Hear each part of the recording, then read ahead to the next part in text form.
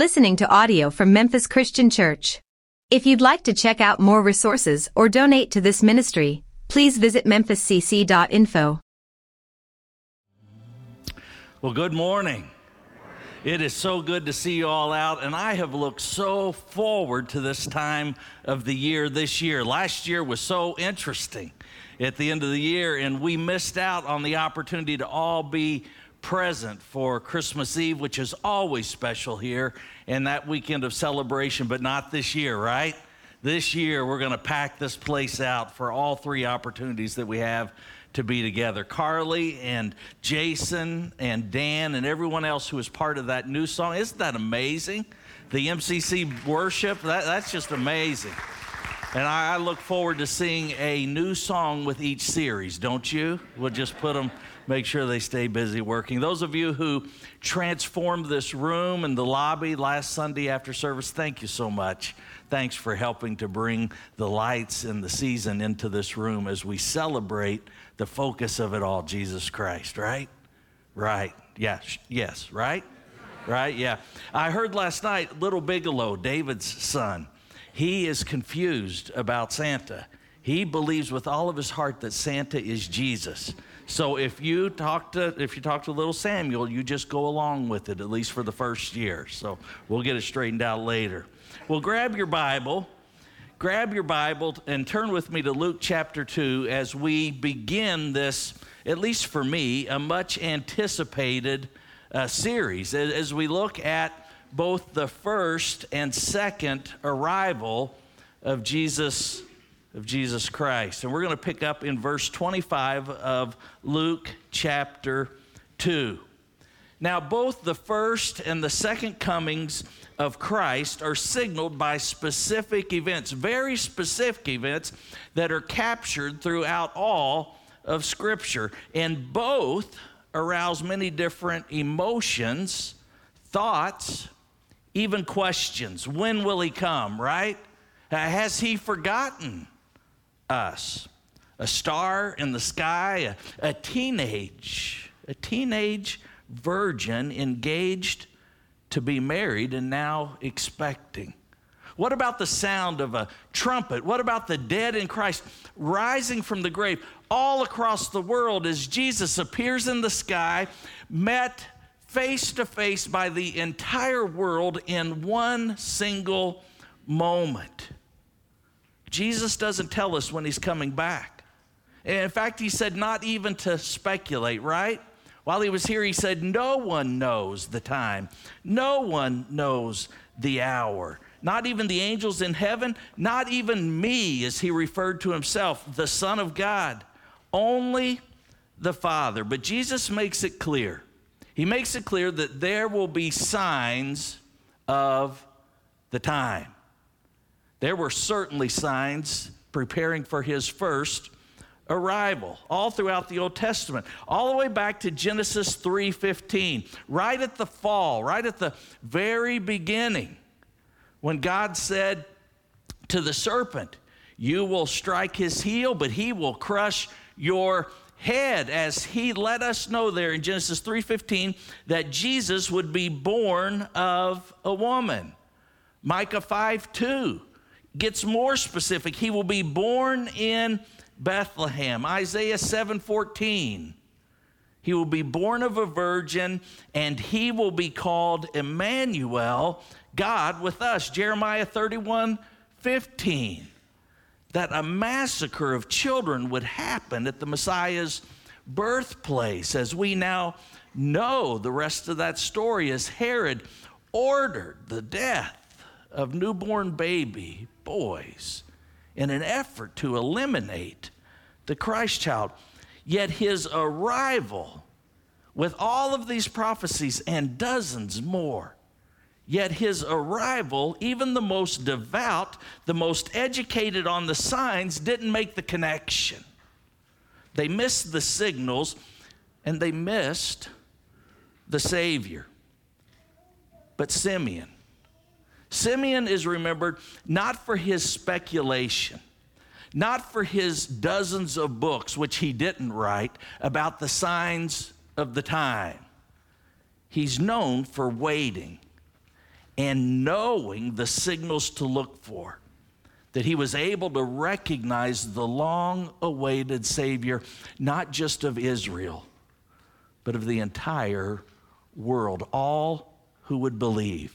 And the way he watched for the first coming is a model for how we should be looking ahead toward his return. And so this weekend, I want us to look at God's first arrival, and I want us to look at how Simeon watched and anticipated what he did as he waited for the coming Messiah. And then I want us to compare that to how you and I should wait expectantly for his return. Let's look in Luke chapter 2, verse 25. We're introduced. Now in Jerusalem, there was a man named Simeon. Now, there's some things about Simeon that I want you to notice here because they're important. There are things that should be said of you and I today. Scripture says that Simeon was upright and devout. He was waiting for the consolation of Israel, and the Holy Spirit was upon him. Now, our encounter with Simeon occurs just after the birth of Jesus. Just after that night in Bethlehem, as he lay in that manger, it happens just days later as Mary and Joseph take the infant Son of God, they take him to the temple because it was the day of dedication. It was the day of circumcision. It was the day that they would offer an offering of thanksgiving to God for this child that had been promised and was now born. Now, it's safe to imagine Simeon as an older gentleman like Bill Stone, gray in hair, large in belly. But he was more than likely an older man, gray, maybe a beard. But one of the things that would have been noticeable about him would have been the way that he entered the temple courts, the way that he came in.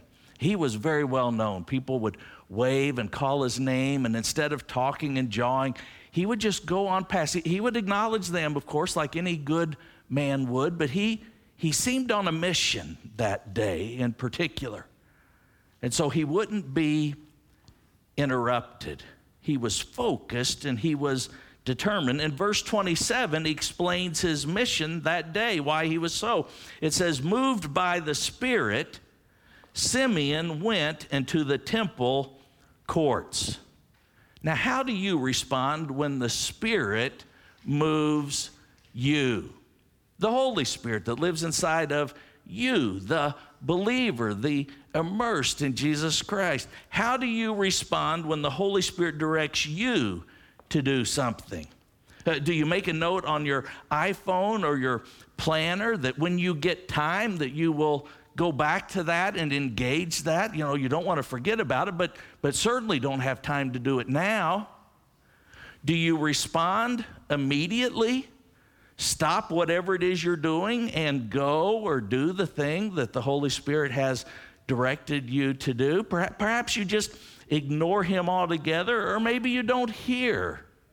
You're like, what do you mean? What are you talking about? This voice, this urging, this prompting. Well, that's where verse 25 comes in. And those two words, righteous and devout. You see, Simeon responded to the Spirit that day. Simeon heard the Spirit that day. Simeon didn't put off that day what the Holy Spirit directed him to do because Simeon lived his life right with God. That's what it is to be righteous, to be in alignment with God, his will, his purpose, his plans, living according to his commands.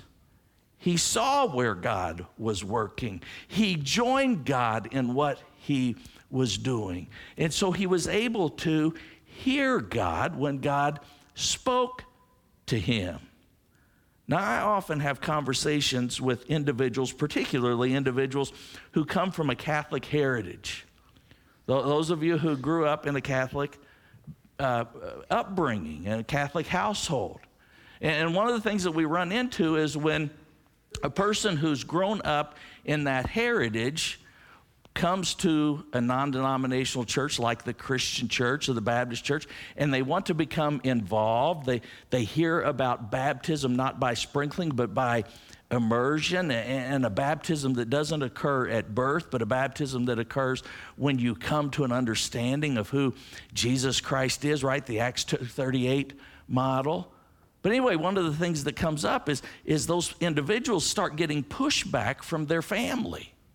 And so one of the questions that I always ask is your family, are your parents, your family members, are they practicing Catholics? Now, as soon as I say that, first of all, I'm not picking on Catholics today. I want to be clear about that.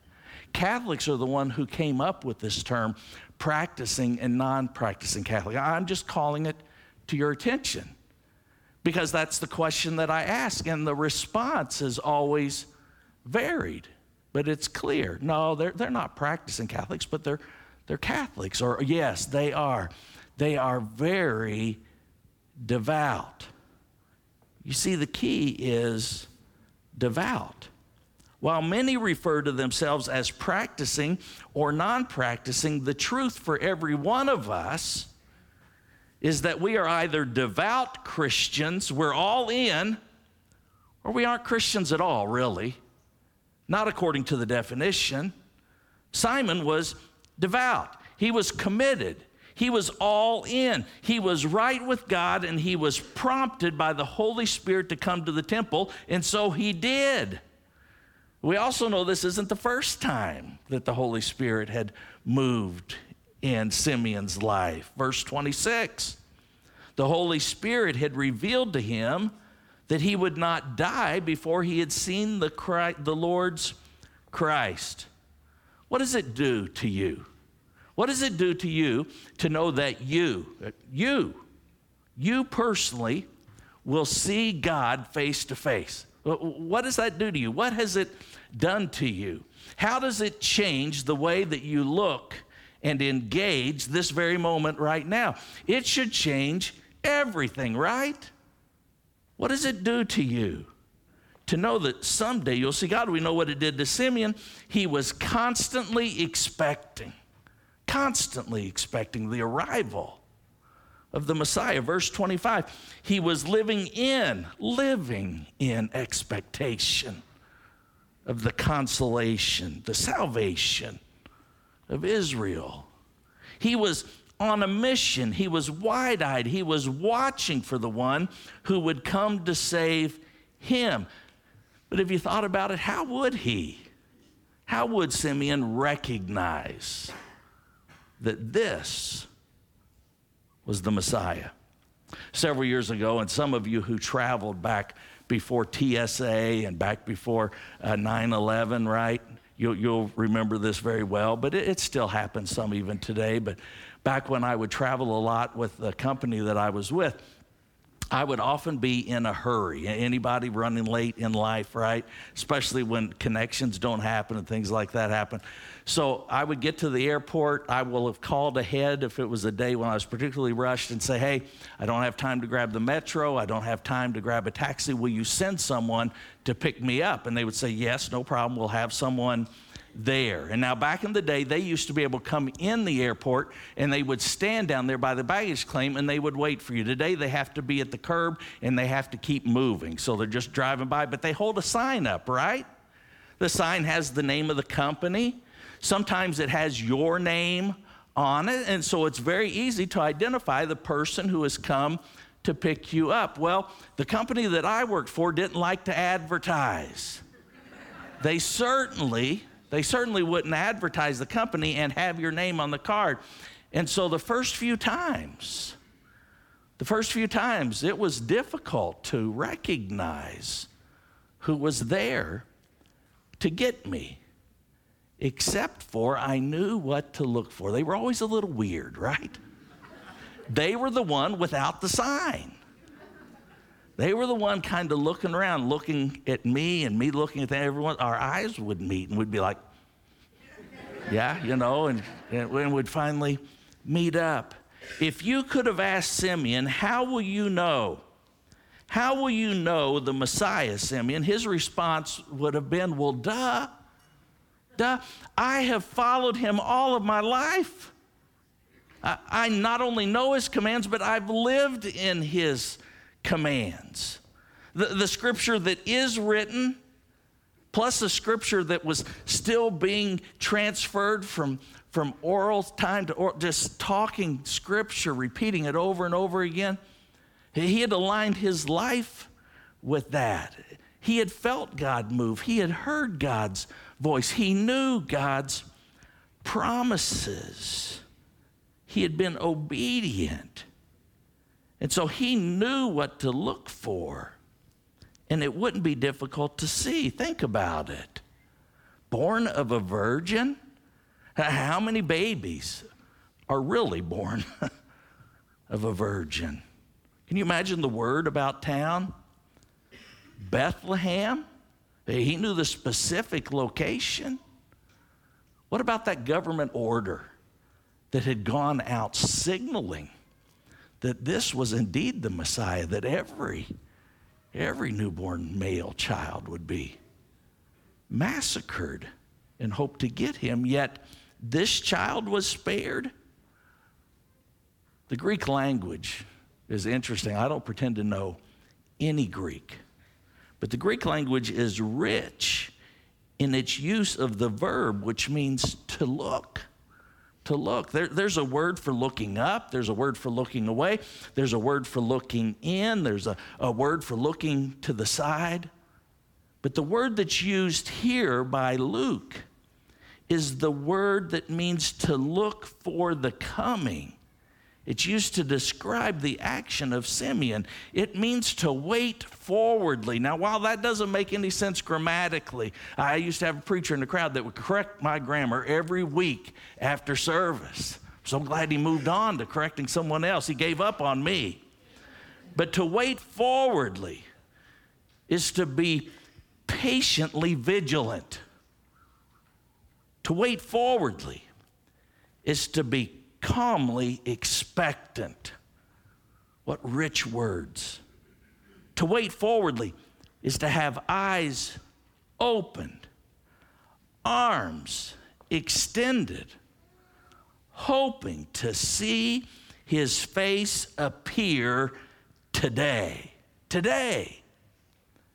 Every day, Simeon anticipated the arrival of Christ. In Luke chapter 12, verse 35, Jesus describes the posture of what it is to wait forwardly. The posture of the waiting servant. When he said, be dressed, be ready for service, and have your lamps shining, have the lights on. Be like servants who are waiting for their master to come home from a wedding party. I don't know about you, but I remember our wedding party. The wedding was 5:30 in the day. The ceremony lasted forever, right? And then you get in the car, and we were driven down to the Grand in New Albany. Name was up there on the billboard. Pay extra $300 for that. We go in, the music plays, the cake is there, there's food everywhere, and it goes on and on and on. Now, for a newlywed, you want to get on with things, right? But sometimes a wedding party, the reception, it goes on and on forever. Sometimes it's late at night, right? By the time you get out of there, you see where Jesus is taking us? Be like servants who are waiting for their master to come home from a wedding party, because when he comes and knocks, he expects that the door be opened immediately. He doesn't want to stand outside. He doesn't want to wait for you to get up and get your hair all did again and get your makeup straightened up and get the proper attire to get on as you would have to. He wants you to be ready and waiting no matter the hour. No matter the hour. And then what does he say? They, the servants, you and me, he's talking about us, who are waiting on his return. He says, they will be blessed when their master comes home because he sees that they're watching for him. I tell you the truth, he will dress himself to serve. He will seat you at the table, and he will serve you. Oh, how he serves us when we pass from this life and we go to heaven.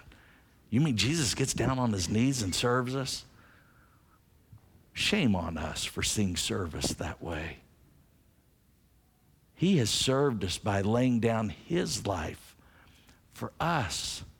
He has served us by taking on every thought that we've had, every act that we have committed, sparing us from an eternal separation from God. Has he not served us extravagantly? Peter urges us in the same way. He says, the day of the Lord's return, will come like a thief. The skies will disappear with a loud noise. Everything in them will be destroyed by fire, and the earth and everything in it will be laid bare. In that way, everything will be destroyed. So what kind of people should you be? Now, here's the important part. We want to talk forever about Armageddon. We want to talk forever about the persecution. We want to talk forever about these things. We want to be experts in these things. But look what's important. So what kind of person should you be? What kind of person? You should live holy lives. The candle should be burning always. Not just when you think the time's around the corner. Not just on the weekends. Not just on a Wednesday night. Not when you visit someone and you light that candle of hope, and then the other days of your life you live in misery and live like hell. No, you should live holy lives, and while you're waiting, you should serve God as you wait for and look forward to, anticipate the coming of the day of God. Now, I think for most of us, waiting for Christ isn't a problem.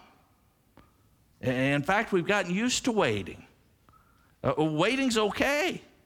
In fact, I know that there are times in life when things are so good that we're like, man, I hope it's not today, right? Especially after the preacher starts a series on this stuff.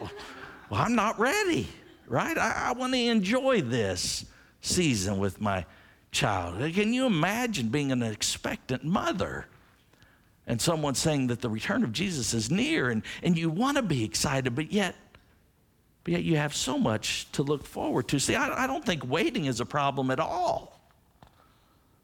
Our problem is waiting forwardly, anticipating, looking forward to.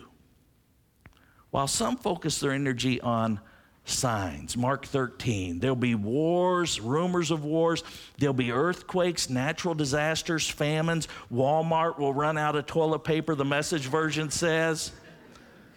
There'll be persecution. What about the mark of the beast?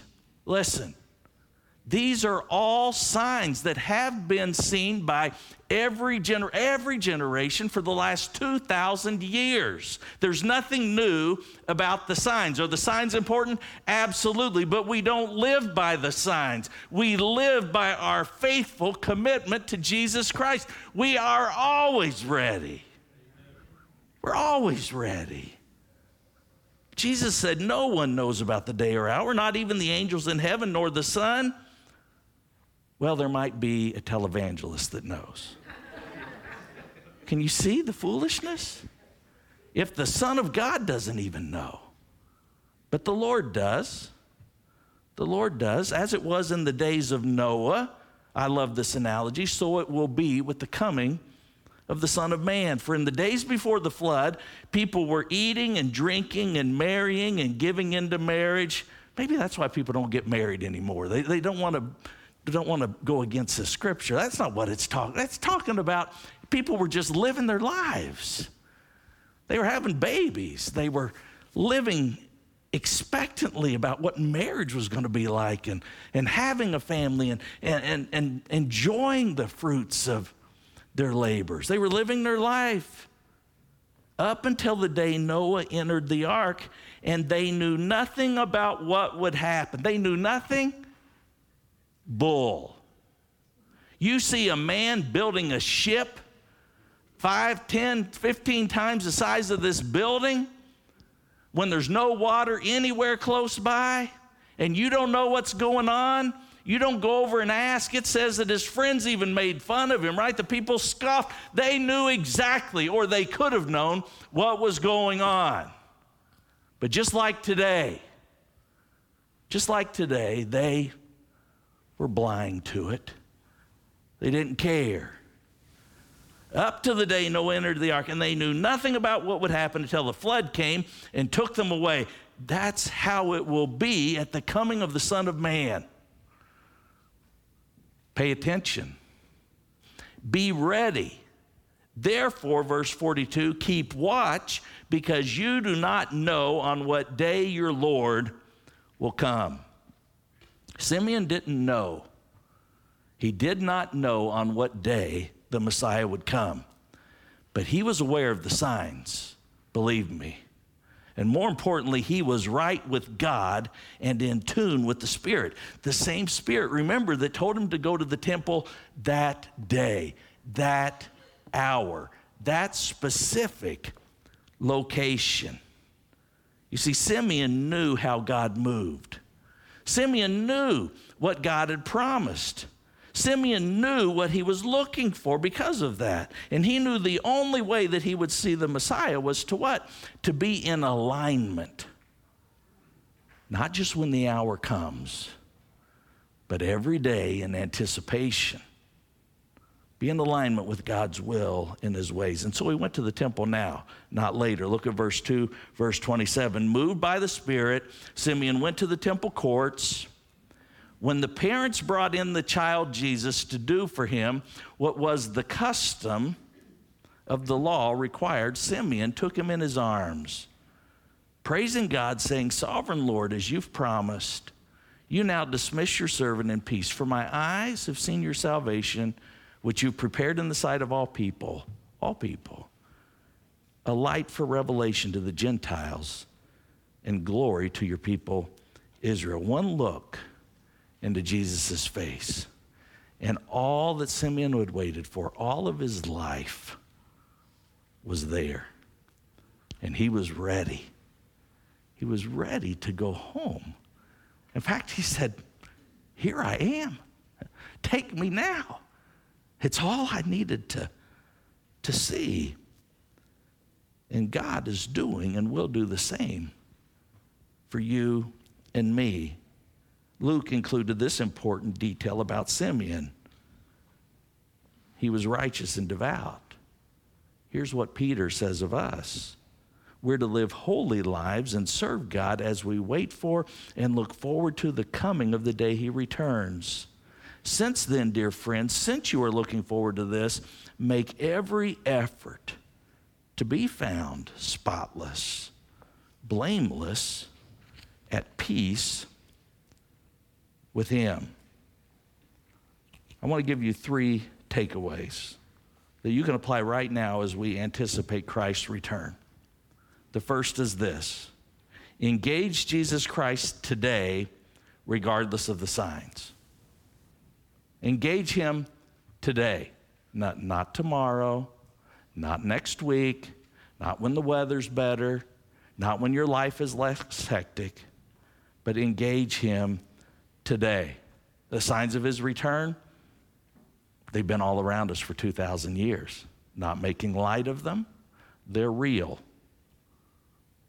But there's nothing new. Engage him today. Simeon had waited all of his life for this moment, every day looking, every day watching, every day expectant. But every day he was where God expected him to be. Every day he was walking in alignment with God. Every day he was listening for the Holy Spirit that dwelled on him to speak to him and direct him and to affirm him and counsel him.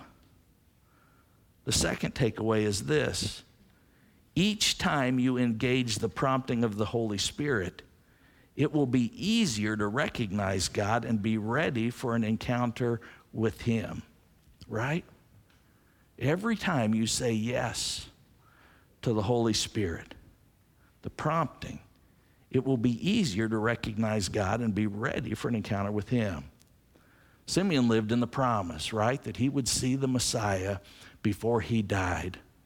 And you and I have an equal promise. We will see Jesus. We will.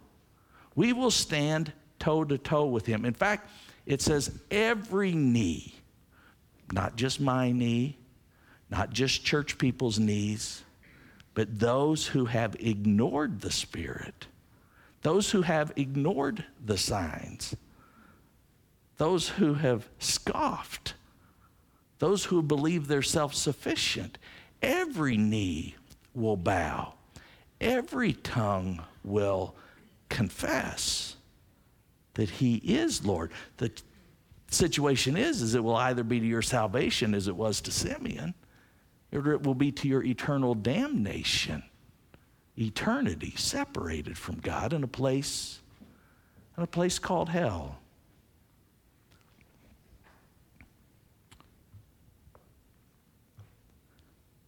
The Holy Spirit that leads us and guides us through the wait and the opportunities that are before us every day. Opportunities that train us, if you think about that. I talk often with people who are facing a very difficult time. Sarah, is Emma downstairs? Okay. We had just something crazy, awful happen. And you know how I tease about animals, especially cats. But we've got kittens at our house. And this week our pool got a leak, and so I took the cover off the pool and we started giving the kittens away, which was just terrible. I was at a funeral Friday when the first one left, and Sarah said it was just awful, the tears that happen when you give a cat away. And so that night when I got in, it was late, but there in the living room was a stool, and all of us were instructed to sit on the couch. And on her little iMac or iPad Mac thing, the computer thing, she had a presentation. Emma did. I mean, it was a presentation. And you can imagine what the presentation was. She had picked out one of the 3 kittens. You know what's going to happen. She picked out one of the 3 kittens that she wanted to have inside. Listen, we've been there. We've done that with Olivia. And so she gets into this presentation. She closes her computer and she comes over to me and she says, I know, I can't have the cat inside. I said, well, guess what? You can have the cat inside. And Olivia jumped up. Is something wrong with you? But we said, let the kitten stay outside with the others until we find homes for them so none of them be lonely. The next morning, Emma went out as she always does. She went out on the deck where we had an insulated house for them and lavish foods and beverages for the cats out there. And I was in the house and I heard the most god-awful, blood-curdling scream. And as I walked out, I saw my little girl peering over into the pool on her knees, brokenhearted. A day later, last night, we're at church and everything's over and she's sitting on the couch and the tears just start to come. Now she's been through this. She's been through this a dozen times. My oldest daughter was just in a funk, and we thought it was a teenage funk yesterday. Last night when laid down, Mom always goes in, rubs her back and tells her good night. And I said, what's going on, Liv? She said, I'm just tired of death. She's around it all the time at our house, and they've done so good. We've not hidden anything from them. But sometimes it just stinks. It just stinks.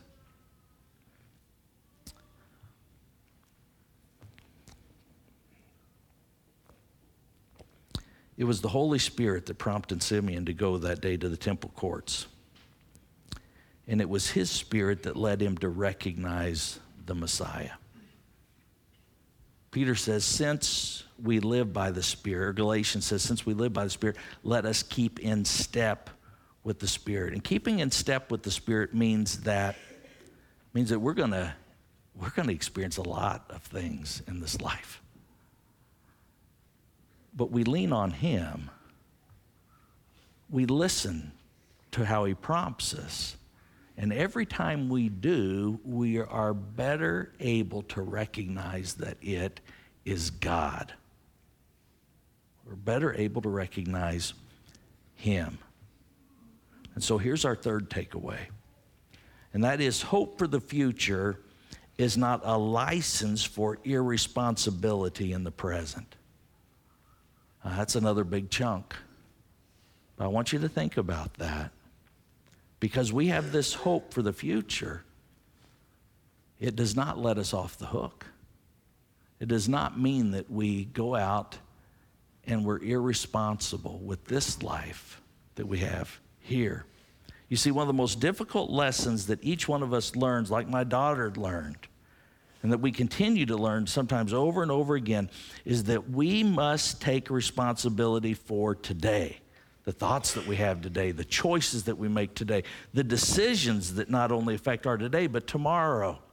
I want you to think about what Simeon would have missed. Simeon would have missed his encounter with the Christ child had he not listened to the Spirit's prompting and responded that day, that hour, that place. And Simeon would not have heard the Spirit had he not responded to the call of God in his life in the first place.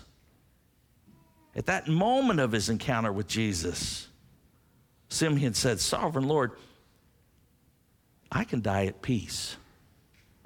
I can die at peace. Most of us could make a list. Most of us have a list. It's right here of the people that God has come unexpectedly for. People that were perfectly good health. People who had disease but had been given a whole lot more time. People who one day get up and leave the house to go to work and don't come back home. But they are people, many of those people on that list, right, are people who were responsible for their day. They had made the appropriate commitments. They had aligned their life with God. They had surrendered their life to him in baptism. But unfortunately, we also know the names of people that were on another list. And that were those who were irresponsible in the present. That's led not only to eternal separation from God, but a whole lot of pain in the lives of those who remain behind. You see, the signals and the signs, they're all around us. But the question is how will you be found when the Master returns? You see, that's the real question about the second coming. Are you ready? Are you focused? Are you aligned with? Are you saved by? When Jesus comes for us all, or when he chooses to come just for you in the late hour of the night, when you least expect it, even when you've had those little hints that the end could be near for you, it doesn't matter because you're ready. You're waiting forwardly. And like Simeon, you're at peace. Peace. Eschatology, just a big name for understanding the end times. It shouldn't make us fanatical, but it should make us faithful. Eschatology should make us expectant, not fearful. It should make us in line with God's commands and his will for our lives. The end is near. It is. We're one day closer to the end. So what should we do? The end is near, so we should pray. We should be talking with God every day in communication with Him. The end is near. We should be listening to God. The end is near. We should be expectant. We should be anticipating. We should be waiting forwardly, looking, eyes open, arms opened. The end is near. We should be encouraging each other. We should be serving each other. The end is near. And of all the things that we should be doing, we should be responding. You know, the Bible is clear when it says today is the day of salvation. Not tomorrow, not next week, today. It implies an urgency. It implies a response. How will you respond today? I pray that you'll respond in such a way that you can have peace about what's ahead. Because let me tell you, I've read the end of the book, and it is going to be spectacular. But this life today, no matter the tragedies or the hurts like we've experienced at our house this week,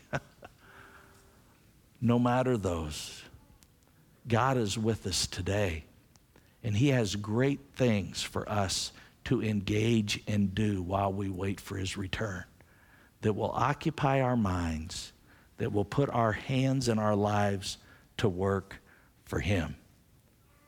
I pray that you'll engage both. Let's stand. Father, thank you for today. Thank you for the promise of your return. Thank you for your arrival that demonstrates for us that you are good on your promises. Those thousands of years, Lord, of prophecy about how you would come and where you would come and how that arrival would take place, to see this time of year that play out as we review the account of your first arrival over and over again each week, God. It's neat. But more than that, it's inspiring to know that just as you came the first time, you're coming again. And the signs are all around us. Yes, the signals are there. But they point us to today and the preparation that needs to take place in our hearts. Friends, this morning, as you hear this song, I want you to hear it for what it is. I want you to listen to the invitation of God in this song. And I'll meet you here if you'd like to respond.